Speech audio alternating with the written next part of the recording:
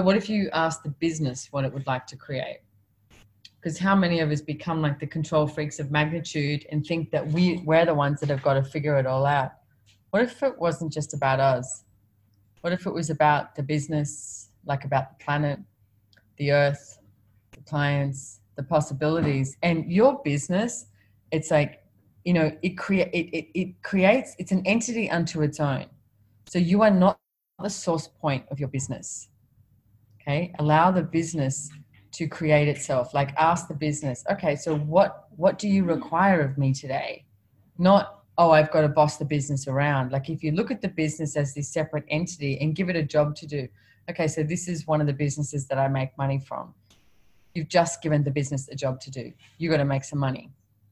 And it's like, and ask the business, who should we talk to today, or where can we go? But when you do that thing of like trying to control it, that you go, right, this is what it has to be, then you don't hear it. It's like having a staff member, that the staff member walks in and you go, here's your list to do today. I don't care what you're aware of. I don't care anything about that. This is your list of what you have to do today. Get that done, and that's it. Rather than, what if you worked with people and your business is this entity as well, and has a consciousness of its own, and ask them, okay, so what do you know? Like, what if everyone you worked with, you went, what do you know today? What do you know about the business today? What are you aware of? What else could we create? And every single time I've asked people that I work with, and sometimes you've got to ask a few times because they're either intimidated. Yeah, guess what? Sometimes I'm intimidating to people. I know, it's weird, huh? So they're either intimidated, or they don't think that their idea is good enough.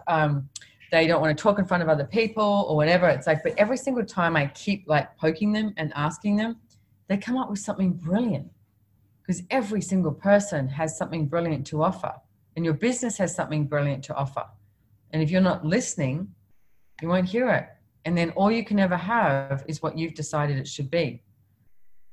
So would you be willing, control freaks of magnitude, to give up the control that you've decided creates your business?